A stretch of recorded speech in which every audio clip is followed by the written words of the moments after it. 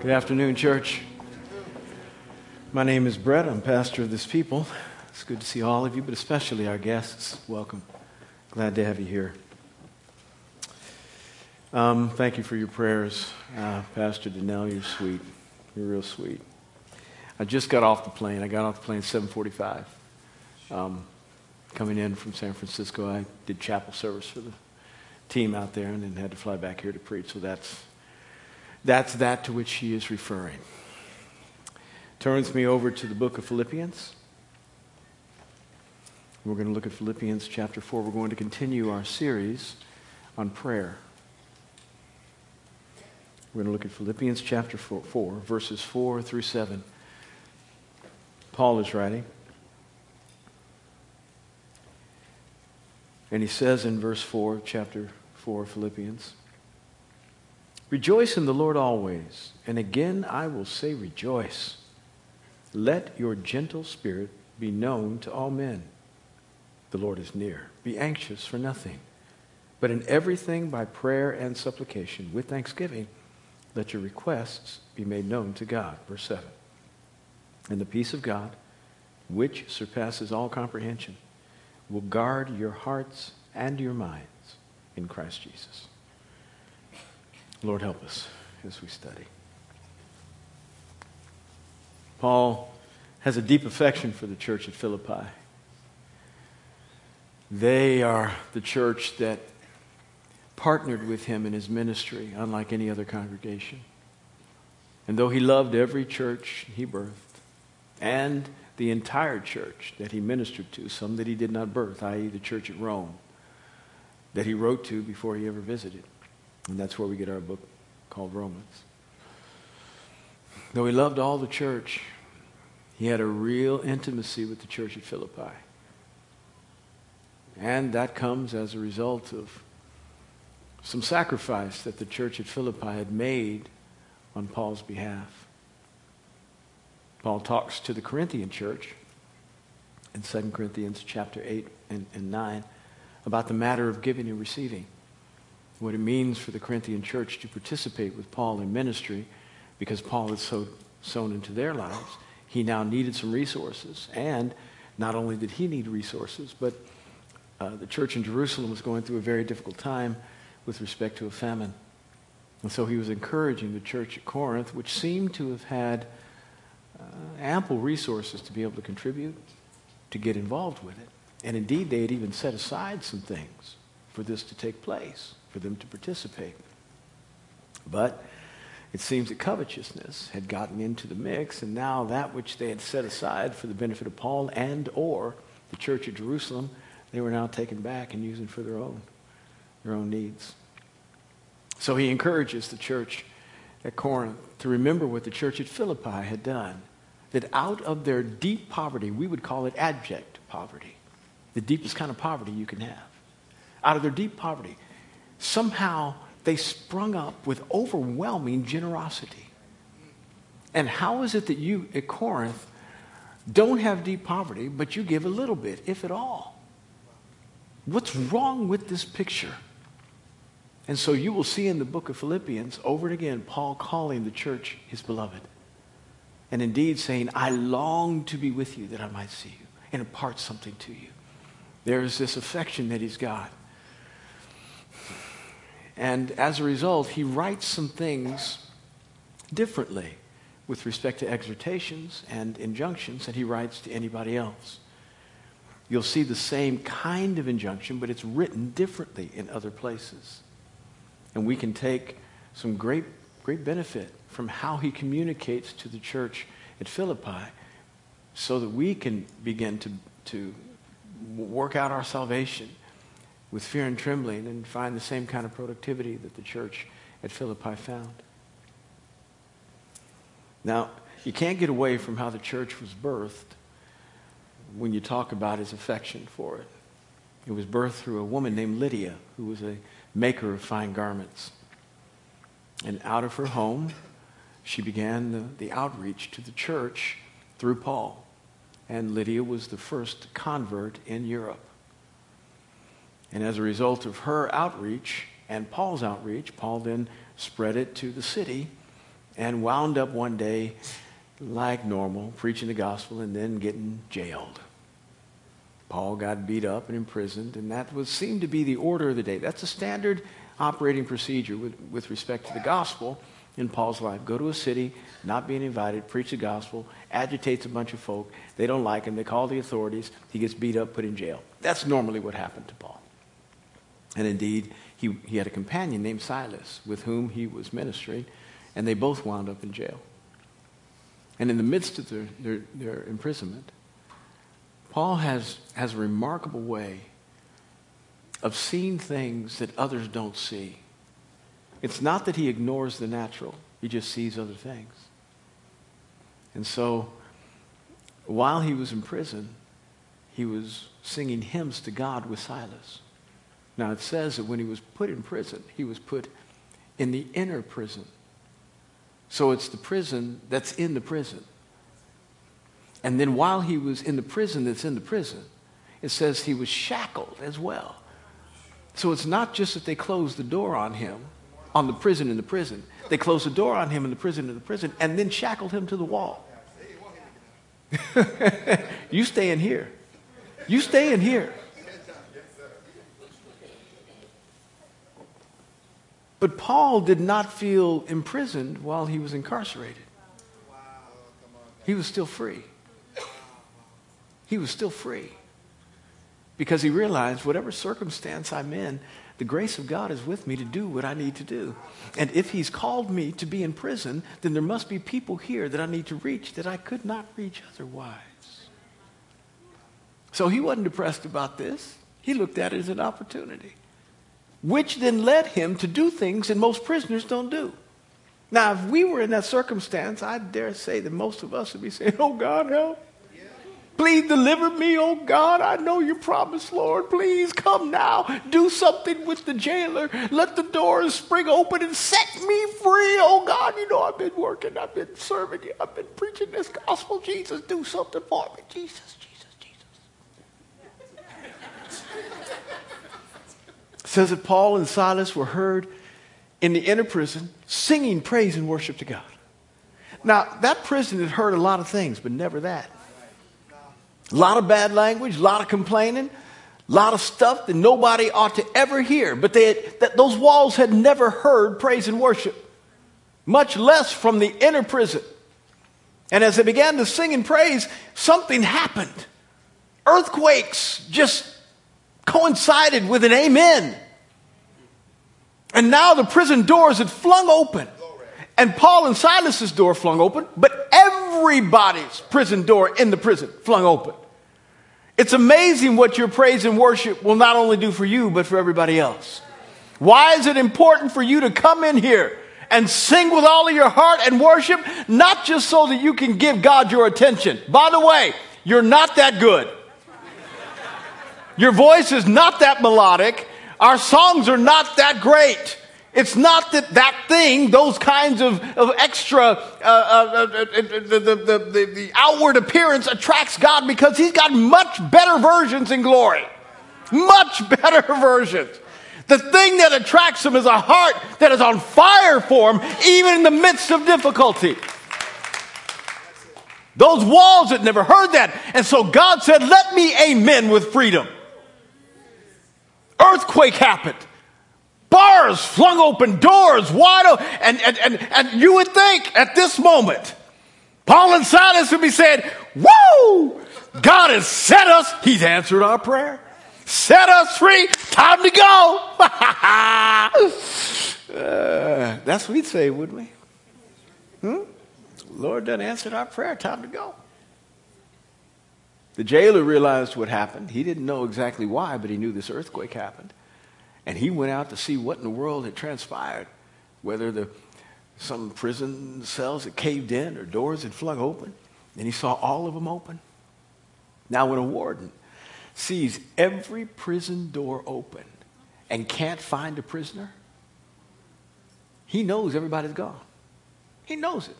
And the penalty in Roman society, if you're a warden and your prisoner escape, was death. They were going to execute you. So he puts two and two together and said, I'm not going to die like that. The penalty, you were burned at the stake with your own clothes. He said, I'm not going out like that. So he took his sword, about to take his own life. And as he was saying whatever he was saying, for whatever God was attending his way that he appealed to, obviously it was heard by Paul and Silas, who he didn't know was in the prison. And Paul and Silas must have heard what he said. We don't have the record of it. But they said, hey, wait. We are all here. Now, I don't know what all means, but usually it means all. Usually it means all. Now, that means, I'm emphasizing that because if it was just Paul and Silas, he would have said, we're both here. So what had the prisoners done who weren't Paul and Silas? They heard that praise and worship. They realized something was going on. They probably went down and Paul and Silas were doing a Bible study with them in their prison cell. Something, I don't know. But all of them were still there. Every one of them influenced by Paul and Silas's worship.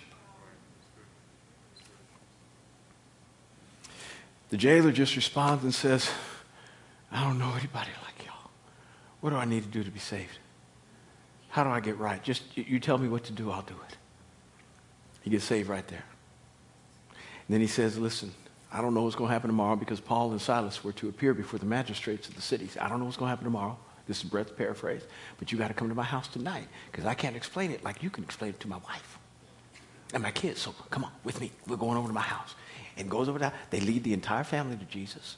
And then all the servants and the slaves in the household lead all them to Jesus. And they baptize them all that night. So it says about midnight all this transpired with respect to the earthquake. So it's 4 a.m. before they finish. Now, as marvelous as it is that Paul decided to stay once God had freed him. I mean, that's pretty amazing, isn't it? That he didn't look at his freedom as being something to enjoy when somebody else would suffer. He said, I'm called to sacrifice, and I have to lay down my life for somebody else's benefit. So if it means that I'm going to be discomforted so that somebody else might be comforted, so be it. Normal. And we consider this extraordinary Christianity. This is Christianity 101. You, dear believer, who have picked up your cross daily to follow him. You who have already died with Christ and your life is hidden with Christ in God. You no longer live for yourself, but for him. You, dear Christian, who are not pursuing your own desires, but are here in order to bless somebody else. That's why God left you on the planet. This ought to be normal. But it's so unusual because we too often think God is here to serve me, not to use me to serve others. So, I don't know what happened, but one of these two conversations occurred. Here's Paul and Silas at the warden's house. It's 4 a.m. Either the jailer said, listen, I want you to know we are really, really grateful. Like my entire family is right. And God sent you to me. He put you in jail so I could get saved. I am so grateful for you. But if you don't go back to jail, I die. So, like, could you do that for me? I don't even think the jailer had to say it. I think Paul and Silas knew. And they probably said, listen, daylight's coming. They're going to come looking for us. And we're not going to be there, which means you die. So, everybody, you got saved. We'll text you some good scriptures you can read later. But we got to go back to jail so your daddy is able to come home tomorrow. Amazing human beings. This is how the church at Philippi got birthed, through Lydia and the Philippian jailer. And you talk about gratefulness. Was there anything this church wouldn't do for Paul? These people were so thankful. And so Paul writes to them with great sincerity and affection. And he concentrates on three things with respect to prayer here in Philippians 4. One, the kind of conducive conduct that is preparatory to prayer. 2, the kind of consecrated conversation we need to have in prayer. And 3, the kind of custodial calm that comes as a result of the prior 2. Peace. And he says to the church at Philippi, rejoice. And again, I say rejoice. I never have to tell somebody who just received an inheritance of $10 million to rejoice. It just comes natural. You've seen those clips of people who receive the winnings of the Publishers Clearinghouse. When they come to the front door, what happens? I mean, the woman or man just, absolutely out of their minds. But you do have to tell somebody to rejoice when their house might be being foreclosed on, when the marriage is rocky, when the children aren't obeying them, when their job possibilities are slim to none. You do have to say, time to rejoice. You didn't hear me? Let me say it again. I said rejoice. The only reason you would have to tell somebody to rejoice is because the circumstances are not favorable to do such. And the only reason you would have to tell them again is because the circumstances are really not favorable to do such. Not just normal circumstances. Unusually bad circumstances. So, rejoice. Hey, did you hear me? I said rejoice. The church at Philippi was still going through stuff. So Paul was letting them know, don't quit getting happy now. And it's not that you ignore your circumstances in order to experience the joy I'm talking about. It's that you see something different. That God is beyond your circumstances. Your eyes are focused on the eternal, not just the temporal. And Paul talked about, this is how he lived. 2 Corinthians chapter 4, it's how he lived. He said, after I've been through all this stuff, and he listed in 2 Corinthians 4, day and night out in the sea, beaten by brethren, no food, naked, betrayed. He said, I consider all these things momentary light afflictions. Not even worthy, verse 17 and 18, not even worthy to be compared with the glory that is to be revealed in my life when I see him. Therefore, I look not at the things which are seen, but the things which are unseen. For the things which are seen, verse 18, are temporal, subject to change. But the things which are unseen are eternal. This is how Paul lived. And that's why he was able to exhort people from his perspective of saying, don't just look at what you're looking at. Look at something else. Watch what God is going to do before he does it. There's hope in the midst of this despair. Do not let your present circumstance define your perspective. Rejoice. Listen to me again. I tell you, rejoice, because God's about to do something great. And then he says, make sure that your attitude is right in the midst of your opportunity to rejoice. Now, in order to understand this passage best, you've got to understand what he said earlier. Remember, a letter is a continuum. And so we are best served in understanding what the writer's trying to communicate if we look at the balance of the letter, not just at one particular verse or two. In Philippians 1, 27 and 28, he ministers to them on their present circumstances. And he says, I am really interested in you all making sure that you walk in a manner worthy of the gospel of Christ, so that whether I come to you or not, whether I'm present or absent, you may be found striving together with one spirit, standing firm in one mind, always working for the progress of the gospel, so that when the opponents come against you, your testimony will be that which is the sign of destruction for them because you're not alarmed by them, and a sign of salvation for you. And what we see is his articulation of how they need to predispose themselves toward their opposition, and then a reiteration of that in chapter 4. Rejoice, and I tell you rejoice, and let your forbearing spirit, your gentle spirit, your calm spirit be made known to all. That's what he said in verse 28. When your opponents come, act like they're not there. Act like the opposition doesn't faze you at all. Do not let a bead of sweat appear on your brow. Smile, because it's a sign of destruction for them, but of salvation for you. Not that they are going to be destroyed, but that destruction is inevitable for most, but it's not something about which you need to be concerned because your hope is someplace else. The destruction of the physical body doesn't mean much with respect to eternity. You've already died with Christ. So it's a sign of what is most valuable to them and of salvation to you. Are you listening? He says, rejoice and make sure that you come in the atmosphere of peace, even in the midst of conflict. Let your sober spirit, your gentle spirit, be made known to all. And then I think he's waxing a little proverbian here, kind of Solomonic in his orientation, taking a page from how Solomon communicated truth in the Old Testament, in the Proverbs. Solomon would say something like, desire wisdom above gold. Get understanding above silver.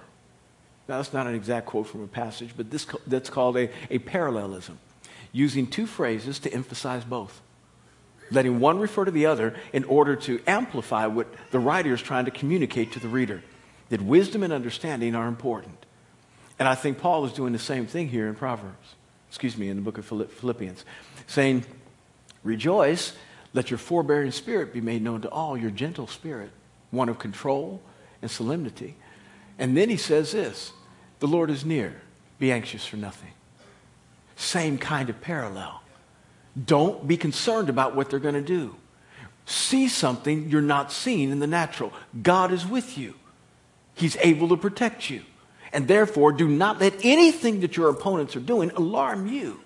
Be calm. Trust Him. This is the attitude with which we need to come into prayer, because this is the precursor to how he says, then you're ready to pray. And most of our prayer life, now hear me, is not based on this. Most of our prayer life has been learned from others who may not have learned quite well. Our prayer life usually is, we get really, really spiritual when things are bad. Face it, most of your prayer life is predicated on things going really bad. If things are going good, you rarely have many conversations with God. Because most of our idea about prayer is that prayer is the means of last resort to fix something. It's not about communication. It's not about relationship. It's not about you changing in His presence. It's about getting Him to do something for you because you are in trouble. Now, maybe you most mature Christians in here don't have this issue, but the rest of you listen to what I'm saying. Because the balance of Christianity comes to God on this basis. I'm in trouble, help me. And their prayer life gets very active when stuff goes bad. But prayer is supposed to be that is relational in its orientation. Not just always asking God to help you. It's not just about 911. It's about building something on the inside of you. And it's also not just about talking. Anybody in here know somebody who talks too much? As soon as you see them, they're the last person you want to ask, how's it going? Sit down for 30 minutes. And you're looking for that exit sign, aren't you? Will they pause? Will they pause? So I can just insert and say, oh, by the way, I've got some place to go. Any place to go. Generally speaking, you're that with God. The only time you come to Him is when you want to talk, and rarely do you listen. It's not about Him communicating things to you. It's about telling Him what you want, what you need. And Paul is trying to help the church at Philippi know that we don't need to come to Him just on the basis of urgency and fear and not being able to deliver ourselves, understanding our weaknesses and needing Him to help us. We need to come to Him with some degree of confidence, knowing that He is our God, and that prayer is not just that which talks to Him about everything, but it's that which puts us in a position for Him to talk to us about everything, communicate to us, and change us from the inside out. Every moment of prayer ought to be that which leaves you different than when you came into it. That you come out more resolved about how God's going to help you and strengthen you. You come out more loving him, wanting to be more holy, more like him. That's the way prayer ought to be. So he says this, rejoice, let your gentle spirit be made known to all. The Lord is near, don't be anxious. Trying to communicate, this is how we need to be when we come into prayer. This is how we prepare our soul.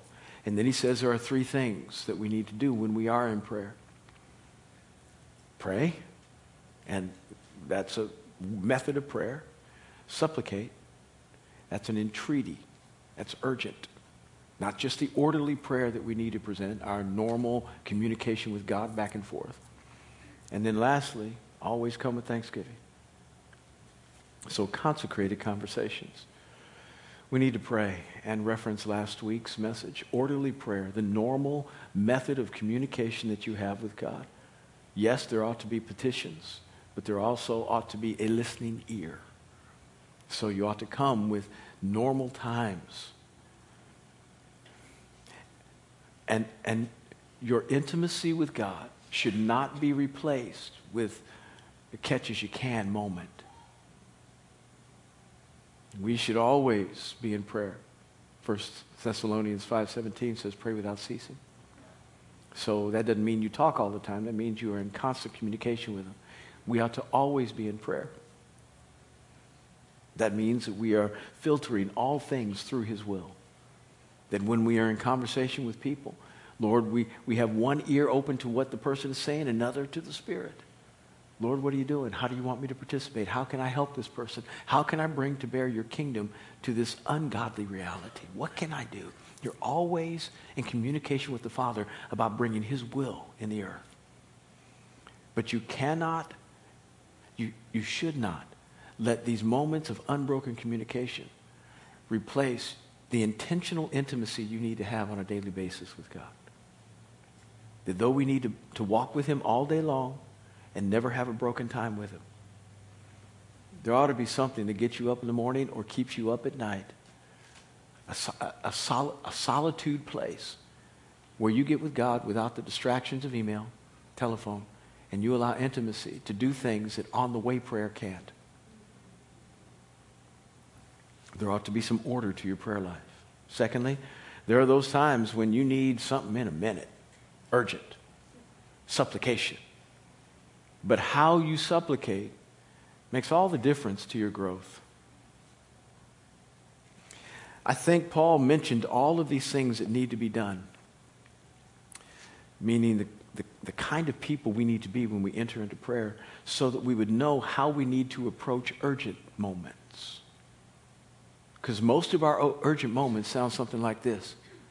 God help! And what is communicated through that?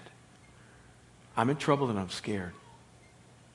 I don't know what's going to happen, and if you don't intervene, it's not going to be good. So I'm desperate for you. Nothing wrong with desperation, but a lot wrong with the motivation behind it if you are not in faith.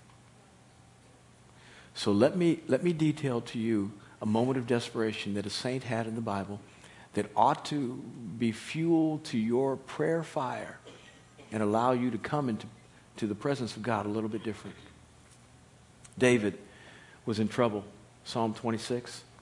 We think he was writing this psalm on the basis of having to run away from Saul. He's being pursued by Saul. Saul is the present king of Israel.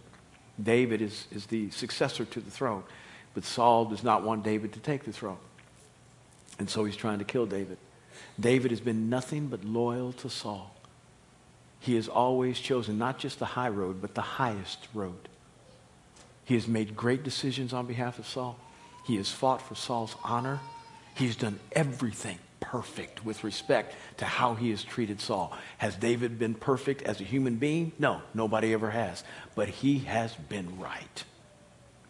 And we think Psalm 26 comes as a result of him running from Saul, but appealing to God to fix this. And he doesn't come to God out of fear, but out of faith. And he says this, Psalm 26. Vindicate me, O Lord, for I have walked in my integrity. I've trusted in you without wavering. Examine me, O Lord. Test my mind and my heart. For your loving kindness is before my eyes, and I have walked in your truth. I don't sit with deceitful men, nor do I go about with pretenders. I hate the assembly of the evildoer, and I will not sit with the wicked. I've washed my hands, and when I do it in innocence, as I go about your altar, that I may proclaim with the voice of thanksgiving your wondrous works. I love the habitation of your house and the place where your glory dwells. Oh God, don't take me along away with evil men of bloodshed, in whose hands are wicked schemes, and in whose right hands are bribes. But as for me, I walk in my integrity. Be gracious to me and redeem me, O Lord. My feet stand in a level place, and in the midst of the congregation I will bless you. Does that sound like a man who's scared? It sounds like a man who's desperate, but not scared. And he's coming to God on the basis of faith, saying, I have lived right. I have done right. Perfect, no, but consistent, yes. And I have lived according to my integrity. And Lord, I know what your word says about somebody who lives like me, that you will protect me. You will guide me. You will watch my back. And I'm coming to you on the basis of that today. Vindicate me, oh God. When you've got the confidence that you've lived well, you can come into prayer differently. Are you listening to me? Now, that does not mean that we do not need the mercy of God and somehow we are demanding that God do something for us. It has nothing to do with that. I need his mercy every day of my life. It's the only thing that allows me to breathe. He is so kind to me. Nothing of my righteousness commends me before him for him to do anything for me. I am desperate for his kindness just to survive. Yet I know according to his word that if I live right, he said he would do stuff for me. And so I remind him of his promises and say, Lord, you said this about me. I haven't seen it yet. The enemy is in hot pursuit of my life. So I'm asking you, God, today, vindicate me. Let the integrity with which I've lived be that which is seen by everybody, and you beginning to commend me as being right. I don't want you to get my enemy. I just want you to fix this. You can do that, which is very different than the person who lives from day to day just trying to get by. Not trying to be righteous, just only trying to get to heaven. Happy about their salvation, but does not consider the lordship of Jesus anything to regard. And so obedience is far from them. So they have no integrity with which to present God. All they have is a life that has not been lived well. And so they are dependent on his mercy. Deliver me, oh God, please, because I made another bad decision. I drove my life into a ditch one more time. Oh God, help me. Lord, don't let her be pregnant. Stupid prayers that did not have to be prayed if somebody had made a better decision earlier. Yet, prayers that need to be prayed because you're in trouble. I don't want to live my life like that. I'm trying not to live my life like that. I don't want to always have to appeal to my God because I've done wrong. Vindicate me, oh God, because I've walked in my integrity. That's how Paul is appealing to the church at Philippi, saying, pray like this, live like this, then you can come to God like this.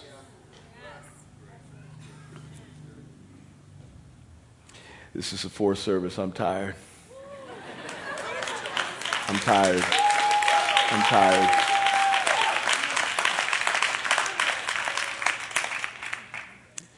He then says, come to him with thanksgiving.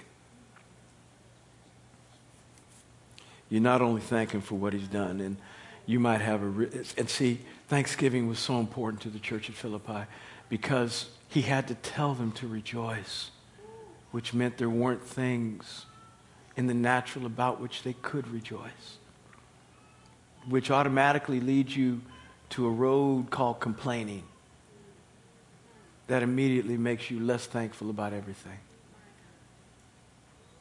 So when you got to command somebody to rejoice and remind them to rejoice, you also have to say, hey, thank him. I know it's hard. I know you're about to lose everything, but thank him because he has treated you better than you deserve. When it's really bad, when you can't figure out a way out, when you can't see any light at the end of the tunnel, just remember this. You're not going to hell.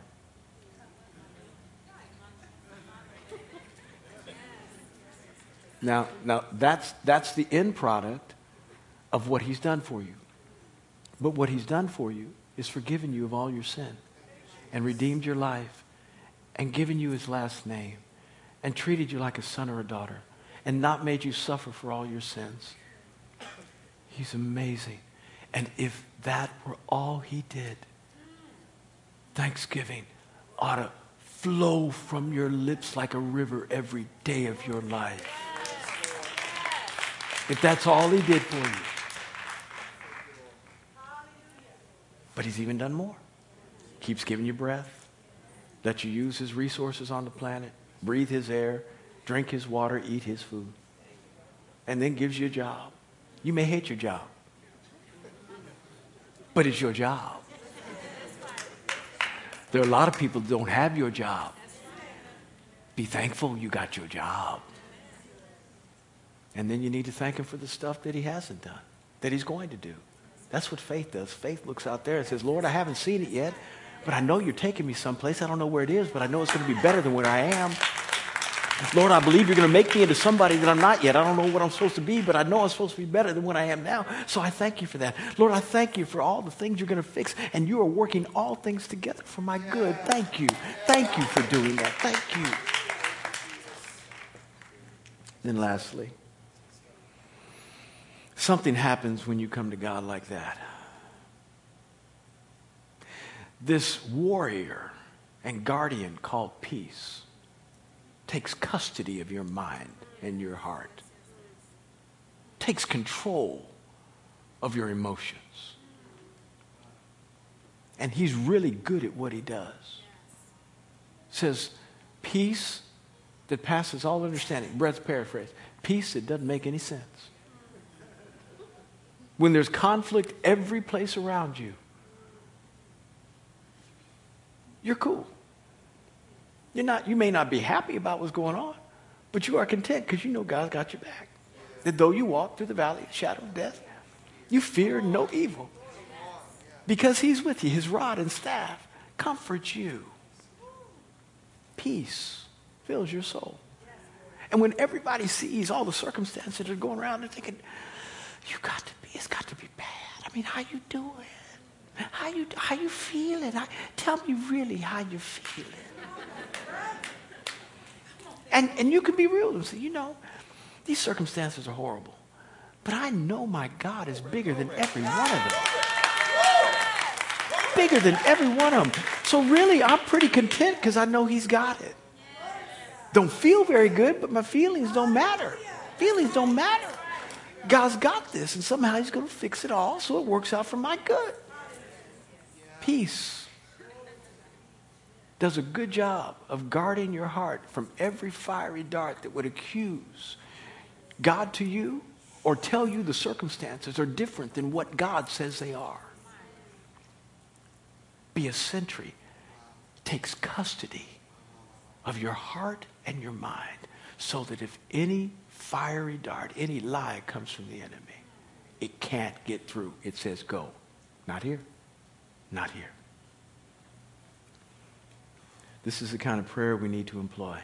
Come correct so you can think like this and pray like this and watch what peace will do for you. Let's pray.